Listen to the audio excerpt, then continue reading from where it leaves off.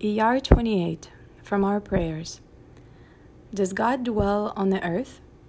Even the many heavens cannot contain you, how much less so this house that I have built. But you will hearken to your servant's prayer that your servant prays before you this day.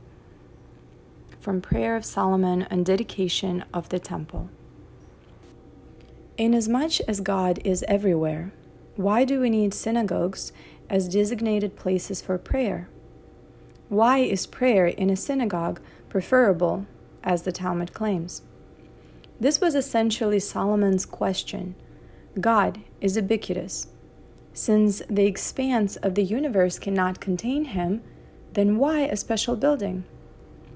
And Solomon answered that just as prayer are this day, meaning that out of all eternity man can grasp only a small segment of time, so it is with space. We cannot imbue the entire world with holiness. Any attempt to do so would so dilute our efforts that the impact would be imperceptible. We must recognize our limitations, just as we cannot deal efficiently with more than one day at a time, so we cannot manage effectively with more than a small segment of space. The house of worship is a circumscribed area which is devoted to prayer and learning, and the concentration of Torah and worship in a small place should enhance the quality of our prayer therein.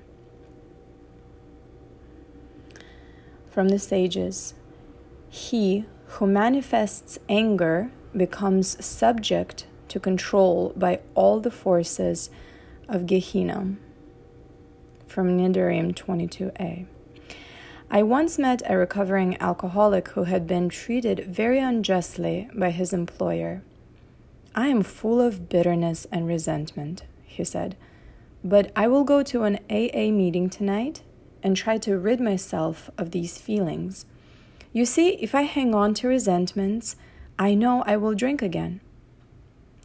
I was impressed that this person was aware of how destructive it is to harbor resentments. There are many people who do not realize this, and they retain their anger and grudges. Perhaps this may not lead them to drinking if they're not alcoholic, but it may cause high blood pressure, migraine headaches, ulcers, and depression. A wise man said, "Hanging onto resentment is letting someone you don't like live rent-free inside your head." Perhaps we cannot avoid becoming angry, but Solomon was right when he said that letting anger rest within you is foolish. It is not only foolish, but frankly dangerous.